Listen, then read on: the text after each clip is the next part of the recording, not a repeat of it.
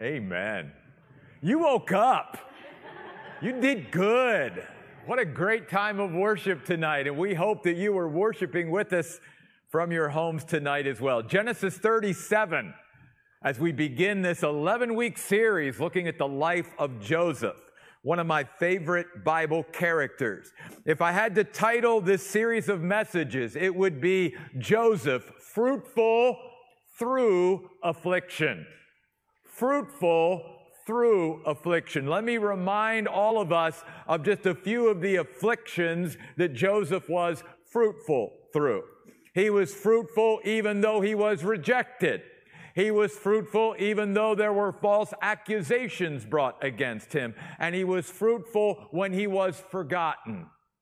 In his life, Joseph was fruitful, but it was always through affliction. It is a reminder to us that God does not need optimal circumstances to work in or to work through. And therefore, when we are looking to God and following Him, we don't need in our life optimal circumstances to be used by God greatly in or to grow in or whatever. And we've seen this in the history of our church. We had our greatest year during the pandemic. And you and I may have seen this even in our lives at times. And this is illustrated in the life of Joseph. I would consider Joseph the John the Baptist of the Old Testament for this reason.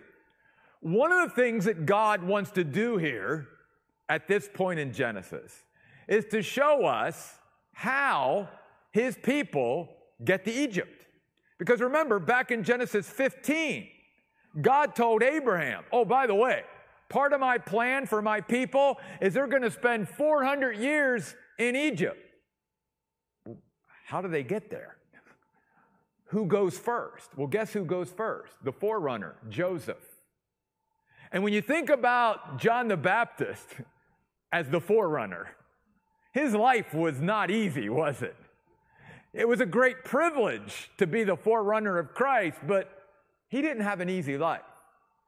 And to be the one who would go before all the children of Israel into the land of Egypt and sort of be the one to be the pioneer was not an easy life for Joseph.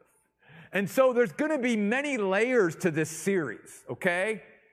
And one of the other layers is how God trains and raises up leaders. Hopefully you aspire to be used greatly of the Lord and to be a leader in God's kingdom. And one of the things then that we learn is that before the crown, there's the cross. Before glory, there is suffering. That was the way it was for Jesus, and that will be the way it is for all who want to follow Him, you see. And that was true in Joseph's life. God was going to take Joseph through the furnace of affliction. And whatever impurities were still in Joseph's life, they were going to be burned off through that furnace. God does the same thing with us. If we're being used at this level with God, God always seeks to use us in greater and bigger ways because we're always part of a story that is bigger than ourselves, as we've learned through our study of Genesis. And that is true with Joseph as well. And so God put him through the furnace in order to prepare him to be the second most powerful man on planet Earth. Only Pharaoh was more powerful than Joseph at that point. What God did throughout his life shows how God works and how God moves. And we're going to start to see this tonight as we study the life of Joseph. A few things that really stood out to me in Genesis 37 that I want to point out to you tonight. First of all, we're introduced to the fact that this is still sort of the history and story of Jacob here. But as I said last week, Jacob sort of reminds me of the Prince Charles of the Old Testament. You know, He waited his whole life for his father Isaac to die. Isaac finally dies at 180 years. And so Jacob is like ready to get the spotlight put on him. But instead of God putting the spotlight on Jacob, it's on Joseph now. Joseph is the one that in God's plan and God's purposes, God is going to primarily work through. It's not that he doesn't have something for Jacob. It's that now Joseph is the primary one. And it goes back again to the sovereignty of God, and that God chooses some for this and some for that. But God has a plan and purpose for all of us, and it is up to us to follow God and to look to God and find out, God, why did you create me? What am I here on this earth for? What is your plan and purpose for my life? And much of what Joseph had to deal with are things that you and I will have to deal with as we navigate life and go through life. Maybe not to the same degree, but in many ways, quite similar. So notice Genesis 37 starts off with the fact that Jacob lived in the land where his father had stayed, in the land of Canaan. Why is that pointed out here? Because Canaan is the land of God's promise. And it is a reminder right at the beginning. Oh yeah, God was faithful to his promises. All the way back to Abraham, all the way through Isaac, and now through Jacob and on to Joseph. God is faithful to his promises. And we have seen throughout our study of Genesis that one of the things you and I can be encouraged about is that if God was faithful to his promises to them, God will be faithful to his promises to me. It's a good thing for all of us to be reminded of. They were in the land of promise. Verse 2, this is the account, the story, the history of Jacob. But it's primarily about Jacob's sons, and specifically Jacob's one son, Joseph. So notice we're introduced to Joseph then in verse 2. And by the way, several weeks ago when Joseph was born, we were reminded of what Joseph's name means. It means he increases, or let him add. It's a name of growth and progress and prosperity. And when you look at the life of Joseph, that's exactly what you see.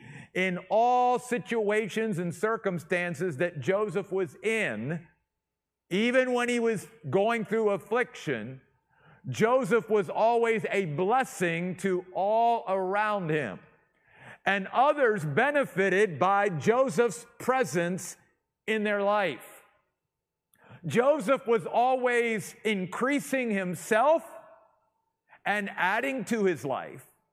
And therefore, he was always increasing, if you will, blessing and adding to the life of others around him. He was blessed to be a blessing. Joseph here, we pick it up, he was 17 years old. And he was taking care of the flocks with his brothers. Now notice, he was much younger than the rest of Jacob's sons. The thing that I want to point out to us here, because this is again a biblical principle of how God works in our lives, how he grows us, how he trains us for greater things, how he trains us for leadership. Joseph was this young man that was just out there faithfully taking care and shepherding sheep. Think of even David, right? And yet, God took note. And God was using that experience of taking care of a few sheep to begin to build into Joseph's life the qualities that he would need to be a leader later on. That's the way God works. That's why Jesus said, even in dealing with eternal things and his eternal kingdom, if you are faithful in little things, I will make you ruler and more responsible for greater things. That's the way God always works. He wants to see that we are faithful with what he's entrusted to us here, what he's placed into our hands. And if we show that we are faithful in those things, he's always willing to give us more because that's the heart of God. He wants to put more into our lap, if you will. But it starts with little things. To Joseph maybe, and maybe others, oh, no big deal. I'm just a shepherd. But one day, God's plan and purpose was he would be the second most powerful person on planet Earth. But he started as a shepherd. David was the king of Israel one day, the most powerful man on planet Earth at that time. And yet he started as a shepherd out there, taking care of the flocks. That's how God works. And that's why we should not despise small things, small assignments, little things that we can do. Because if we do those little things well, God will always make sure that there's greater things in store for us. That was what was beginning to blossom and grow in Joseph's life. Now it says, Joseph, verse 2, brought back a negative or bad report about his brothers to their father. Was he a snitch? Was he a tattletale? Well, some would say, yeah. There was a little bit of an immaturity maybe at this point in Joseph. But let's also remind ourselves that just a few chapters ago, Jacob's other sons were not the cream of the crop. They made a lot of bad decisions in their life, and they were going to continue to make bad decisions, even in relation to Joseph. Remember, it was Jacob's sons, many of them, who murdered the Shechemites after Dinah was raped and caused all that trouble. Now, yes, it was because Jacob was passive, but they bear responsibility too. And so it could be that there's, again, layers to this. You can't just look at it just like people do in our lives. You can't just look at it from one angle. It has many layers and many angles to it. It could be that they weren't being very responsible in looking out for their father's business. And put yourself in Joseph's place. Let's say you're younger and your parents have a business. And you and your siblings are there to work for your parents' business. And you see that the siblings, your brothers, your sisters, are actually undermining the success of your parents' business. What would you do? Would you stand up and say something, or would you just let it go and let the business continue to deteriorate? You see, even in that, Joseph was learning something. He was learning that I can't live, if I'm going to be a leader in God's kingdom, I can't live for the praise of people. And I can't live to try to please people around me. Sometimes I've got to say tough things. Sometimes I've got to do tough things that aren't necessarily going to be popular, but they're necessary. See, those things even are learned sometimes at a very young age, just like they were with Joseph. Then we come to verse 3. Now Israel, or Jacob, loved Joseph more than all his sons because he was a son born to him late in life. And we understand favoritism in a family will do nothing but cause trouble. We've already seen that, right? In Isaac's situation, you see. We've seen that in Abraham's situation. It only makes things really bad and tense in a family when parents show favoritism of one over another. That's not good. Especially in this case, what it does is it only creates a bad situation for the favored son or daughter, right? Because then they become the object of anger and bitterness and resentment with the other siblings. So it doesn't even put them in a good place. So I'm not in any way condoning the favoritism that Jacob shows, right?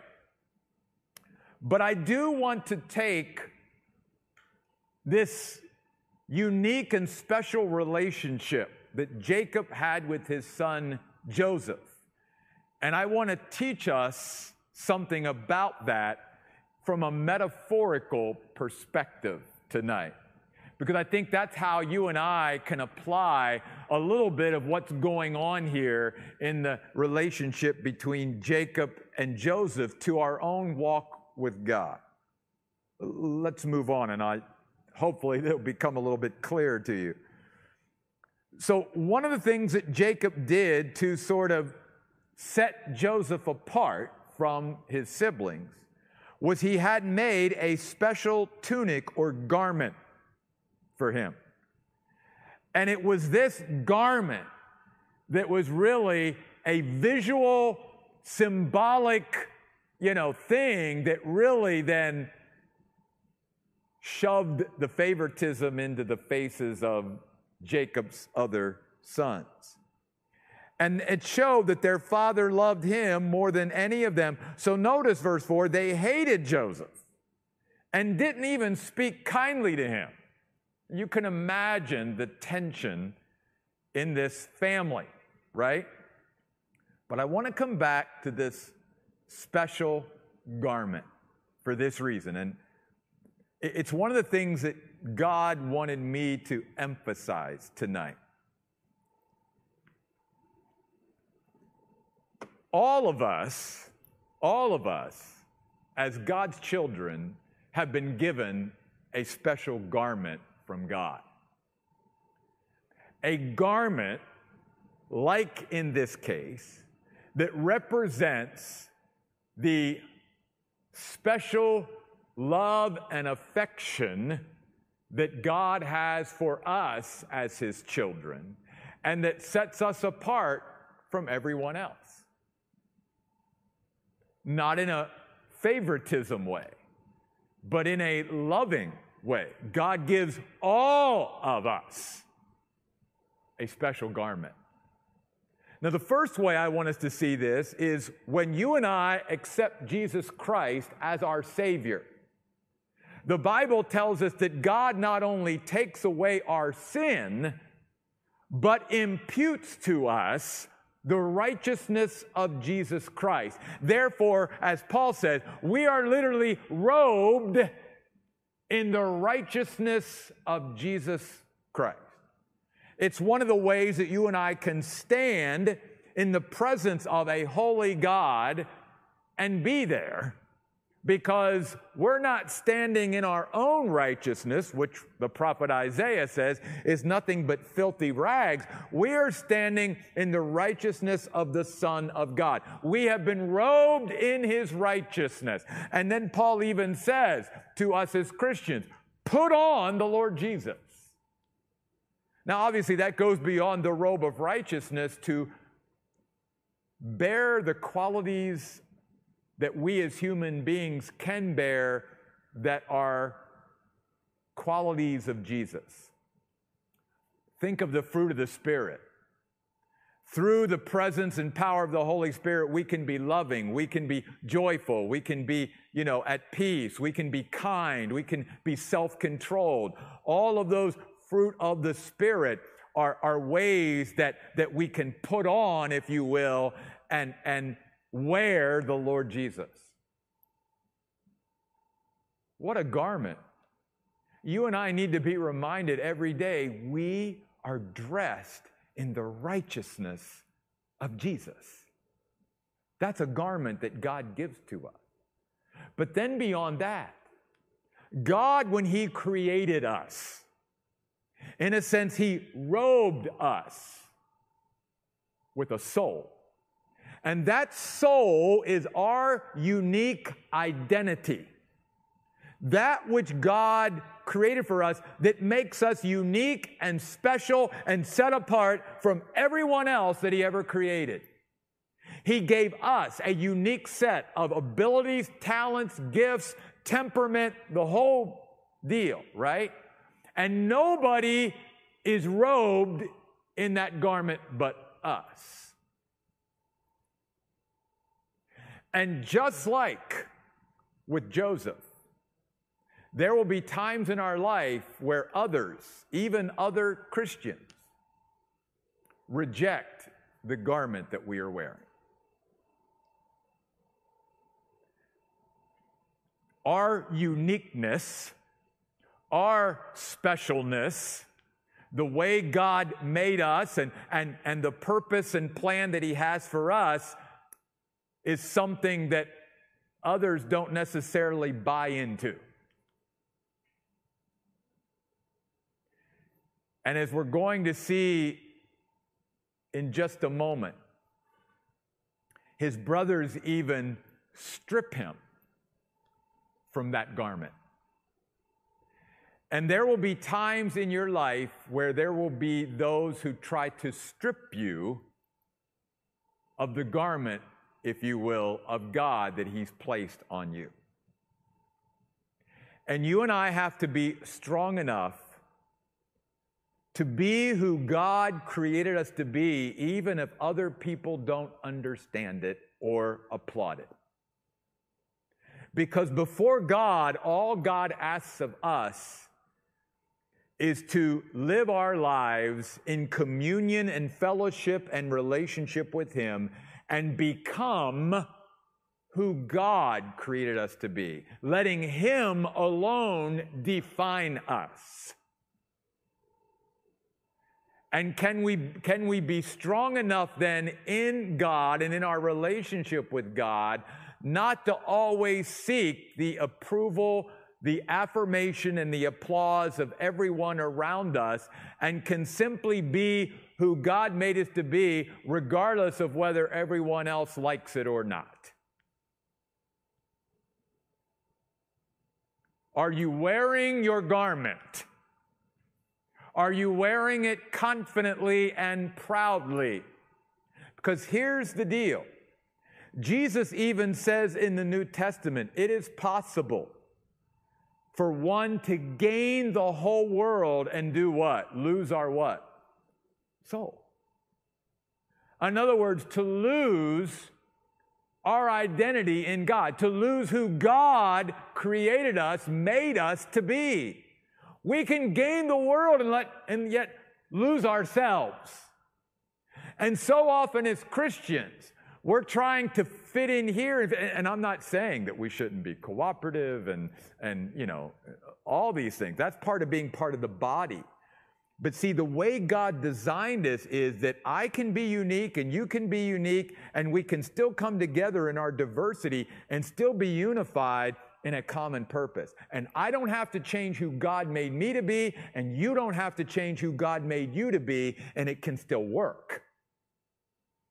I don't have to try to make you who I want you to be to fit in with me, and you don't have to try to make me fit in to be who you... No, it doesn't have to work that way. And yet many times, even within the church, that's what you find. And so I really felt like the Lord wanted me to spend a little time with that garment tonight. Because so often we either take off the garment that God has placed upon us because we're ashamed of it, or we don't like it, or maybe even like Joseph's brothers, I wish God had given me their garment.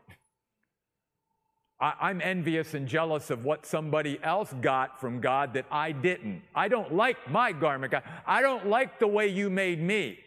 I don't like the talents, gifts, and strengths and abilities. I'd rather have theirs. And so we take off the garment rather than fulfilling the purpose that God made for us. And one of the things that we will find is that we will never find total fulfillment and satisfaction in this life if we take off the garment that God made for us, or if we allow others to strip us of that garment.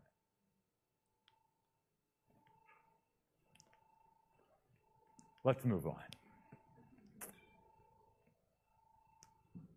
Verse 5, Joseph had a dream, and when he told his brothers about it, they hated him even more. He said to them, "Listen to this dream I had.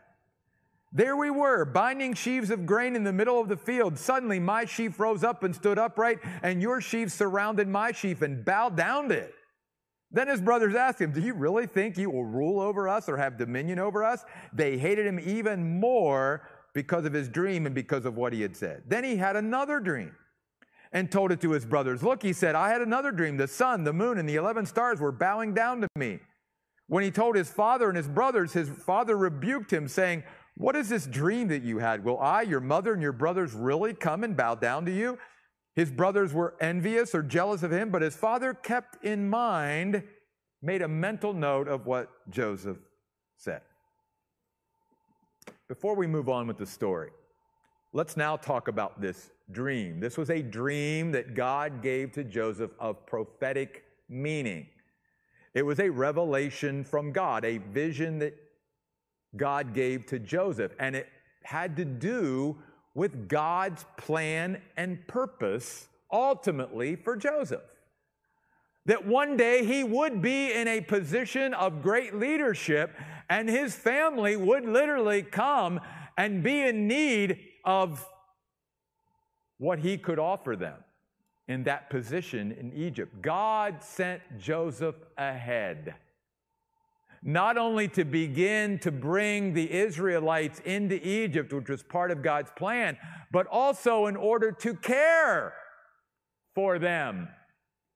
God is always way ahead of us, right? And Joseph is just part of, again, this greater story and this bigger plan that God has. We are just all part of this link in a chain. And if we do our part, not only are we blessed and fulfilled and satisfied, but we end up being a greater blessing to others, just as Joseph was. But obviously, his family didn't want to hear that, embrace that, or accept that. Let's go back to the dream. I believe that God gives every child of his a dream. I do.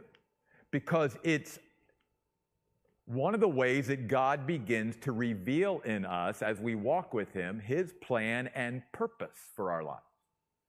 But many times, like Joseph, it's the far, eventually, that's where you're going, but doesn't give us all the steps in between, because obviously Joseph would have said, bye, not interested, you know.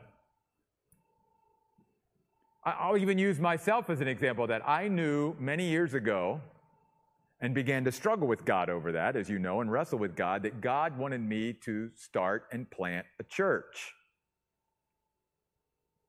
God didn't tell me all that I was going to have to go through to get to even that point, but God put that out there, right? That's the way God works. And again, what I want us all to see tonight that I hope will be encouraging to you is, obviously God's plan and purpose for Joseph carried along with it a lot of affliction, a lot of hardship, a lot of suffering, right? I mean, we think of people like Joseph and go, oh, wouldn't it have been great to be used like Joseph was and to have all that, power and everything else. But look at what Joseph had to go through in order to get there. And yet the dream literally means that God then, as soon as he gave Joseph that dream, that God bound himself, hooked himself into Joseph. Okay, I want you to realize that now, okay? So now God is basically saying, when he revealed this dream to Joseph, now Joseph, the fulfillment of this dream, this prophecy, if you will, with prophetic meaning, it's going to be many years in the future. But every step of the way, I'm with you. Because I'm not just with you to get you to the ultimate fulfillment of it. I'm with you through every step of the process. And we're going to see that throughout the story of Joseph.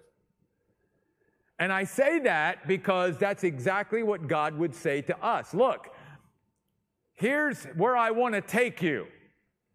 But by revealing that to you now, I'm also telling you that I have bound myself to you, and I'm hooking myself to you, and I'm going to be with you throughout the entire process to get you to that point. So you're never going to be without me. I'm always, and that everything that happens to you isn't accident, isn't coincidence, isn't bad luck. It's all part of my plan and purpose. And I think that's part of the reason why Joseph could respond the way he responded through his afflictions. because he understood what this dream meant. It wasn't just giving him information and understanding about what God ultimately had for him. It was a reminder to him that my God has now hooked himself to me. And everything that's going to happen to me from this point on till that is fulfilled, God's going to be with me. And there's nothing that's going to happen in my life that God is not going to allow to be part of that process that he needs to take me through to get me to that point. That's what it means when it says Joseph had a dream. It's way more than Joseph had a dream, right? It gave Joseph encouragement and strength and confidence, because the word means that God bound firmly himself to Joseph. He glued himself to Joseph. And yes, he was rejected, but he had to continue to live his life keeping his eye on the Lord and on that dream. And that's my encouragement to you. And no matter how young or how old you are here tonight, it's never too late to continue to pursue the dream that God gave you, because just like Joseph, every last one of us who are given dreams from God will go through what I call the death of the dream. There's no way this is ever going to happen. No way. I mean, think of Joseph. Do you not think as a human being that there were times where he sat in that pit that his brothers put him in, or that he sat in prison unjustly, or that he was forgotten when he was in prison all those years, that he thought, this is never going to happen? Absolutely. And there will be times in our life where God takes us to grow our faith through times in our life where it seems like those dreams that he put in us and those things that he's stirring in our hearts, it's never going to happen. And God says, oh, I've bound myself to you. It will happen. I'm just taking you through the process. And part of that process is the death of the dream. Because God wants to build into us a faith that doesn't walk by sight. We walk by faith. We walk based upon what God has revealed to us and what he has said to us, not by what we see, not by our circumstances, not by our situation. Because there were many times in Joseph's life where if he would have walked by sight, he would have had no hope. But when he kept his eyes and he kept looking, as we even talked about before worship tonight, as David did, when he kept looking toward God with confident expectation, waiting upon the Lord, he knew that God would turn, he knew that God would hear, he knew that God would lift him out of the pit, he knew that God would set his feet upon a rock and secure his footing, and he knew that God would give him a reason for a new song. And God wants to do the same thing in our life as well. So I don't want to take too much more time. You know the rest of chapter 37 probably. His brothers conspire to murder him. Let's just get rid of him. Reuben steps in and says, no, let's not kill him. And basically Reuben's thinking that if I can just get my brothers to settle down a little bit, I'll come back and I'll get him out of the pit and I'll take him back to Dad. I don't want to see this happen. In the meantime, Reuben must go somewhere, and his brothers decide to sell him into slavery. The Midianites come along. Oh, is that an accident? Is God not in control? No. God knows exactly what he's doing. He not only has this pit in mind as part of the process, the Midianites come by, and guess where they're headed? They're headed to Egypt. Is that an accident? Is that a coincidence? Is that bad luck on Joseph's part? No. God knows exactly what he's doing, and he's going to get Joseph to Egypt. Now listen, it probably wasn't the way Joseph thought he was going to get there. And isn't that true in our lives? Many times, like, God may reveal, like, Jeff, I have this plan. I want you're going to Egypt someday. Oh, okay. And I think God's taking me this way, and God goes, oh no, Jeff, that's not the interesting way. We're going this way. So much more interesting to go this way than that way. And that's exactly what happens. Of course, they decide to kill this animal. After they stripped him of his garment, they throw the animal's blood on the garment. They take it back to Jacob. Jacob is grief-stricken. He believes that his son has been mauled by some ferocious animal and he's died, and he cannot be consoled. And yet the chapter ends in this way. Look at verse 36 and we'll wrap this up. Now in Egypt, the Midianites sold Joseph to Potiphar, one of Pharaoh's officials, literally the head of Pharaoh's bodyguard. Do you think it was an accident that the Midianites came along and bought Joseph? No. Do you think it was an accident that they were headed to Egypt? No. Do you think it was an accident that they sold him out of all the people in the land of Egypt, that they sold him to Potiphar? No. All part of God hooking himself to Joseph and saying, I've got you, Joseph. You're going to get there, but I've got to do some refining first. I got to throw you in the furnace of affliction first. I got to burn off all those impurities and even build more humility in you, because I've got great plans for you, Joseph. And in order for you to have that kind of power and that kind of position, and for me to use you as greatly as I want to, I need to do a work. And again, that's the rub with us many times, is we want God to use us greatly, but we don't want to go through the process of how God wants to take us to get us there. And that's Joseph. That's what's illustrated in the life of Joseph. I'll leave you with this. If you turn with me in closing to the book of Psalms, and we'll come back to this verse next week. But many times we miss some important stuff that's sort of hidden in another book of the Bible that has application to what we're studying right now. And in Psalm 105,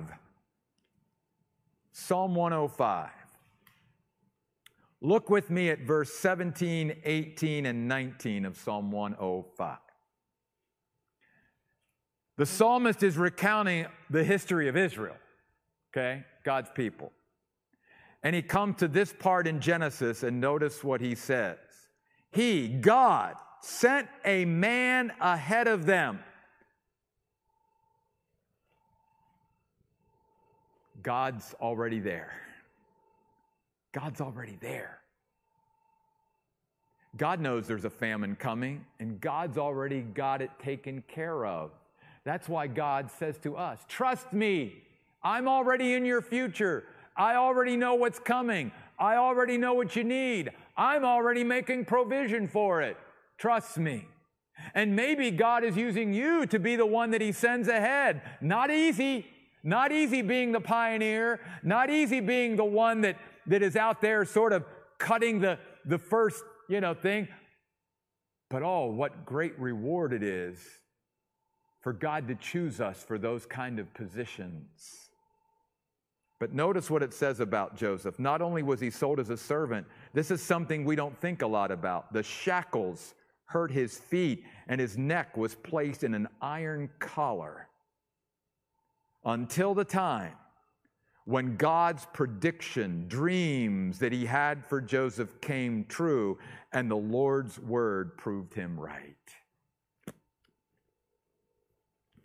Some have asked and even argued, was Joseph being immature and tactless to tell his brothers and his family about these dreams? Because it certainly was going to stir the pot. You could certainly look at it that way and say, he probably shouldn't have said anything, right? Kept them to himself. But think of it this way. Look at it from the other side. If Joseph would have never told his family about the dream that God gave him, then they would have never known when that dream came true, that was all truly the plan and purpose of God. You see, in a sense, by him telling them that and going through the suffering that he did because he shared that, he also was vindicated one day by God. And also his whole family saw, wow, our brother Joseph really did hear the voice of God.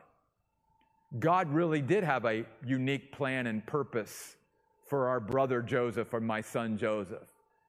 And now that's been confirmed to us because we heard it from Joseph's lips back when he was 17 years old. And now he's probably in his 40s and 50s when that all comes about. So different ways, again, to look at it. It's like our lives. There's many layers to it. God has a dream for you. God has a garment for you. Don't take that garment off.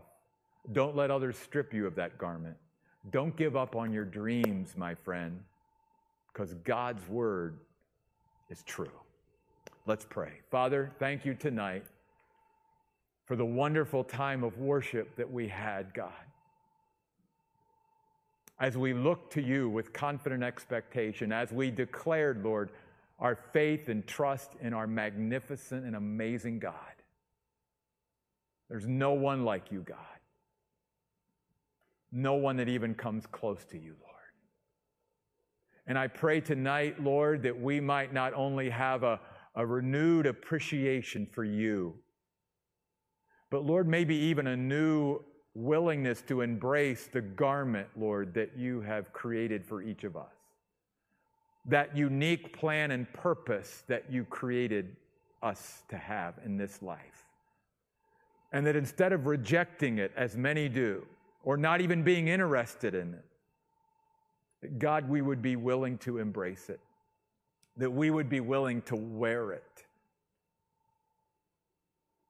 And Lord, no matter what suffering, hardship, or affliction we have to go through, God, may we never be ashamed of the garment that you have placed upon us. May we always, Lord, be willing to pursue the dreams, God, that you have placed within us. Yes, there will be days where our dreams feel like they've died. But God, give us the faith to continue to press on as Joseph did.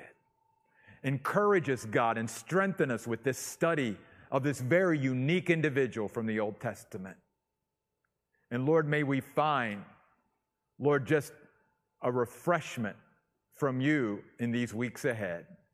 Go with us, God, to our homes tonight. Give us a good night of rest and wake us, God, tomorrow to follow you once again. We pray in Jesus' name. Amen. God bless. Thanks for being here. We'll see you next week.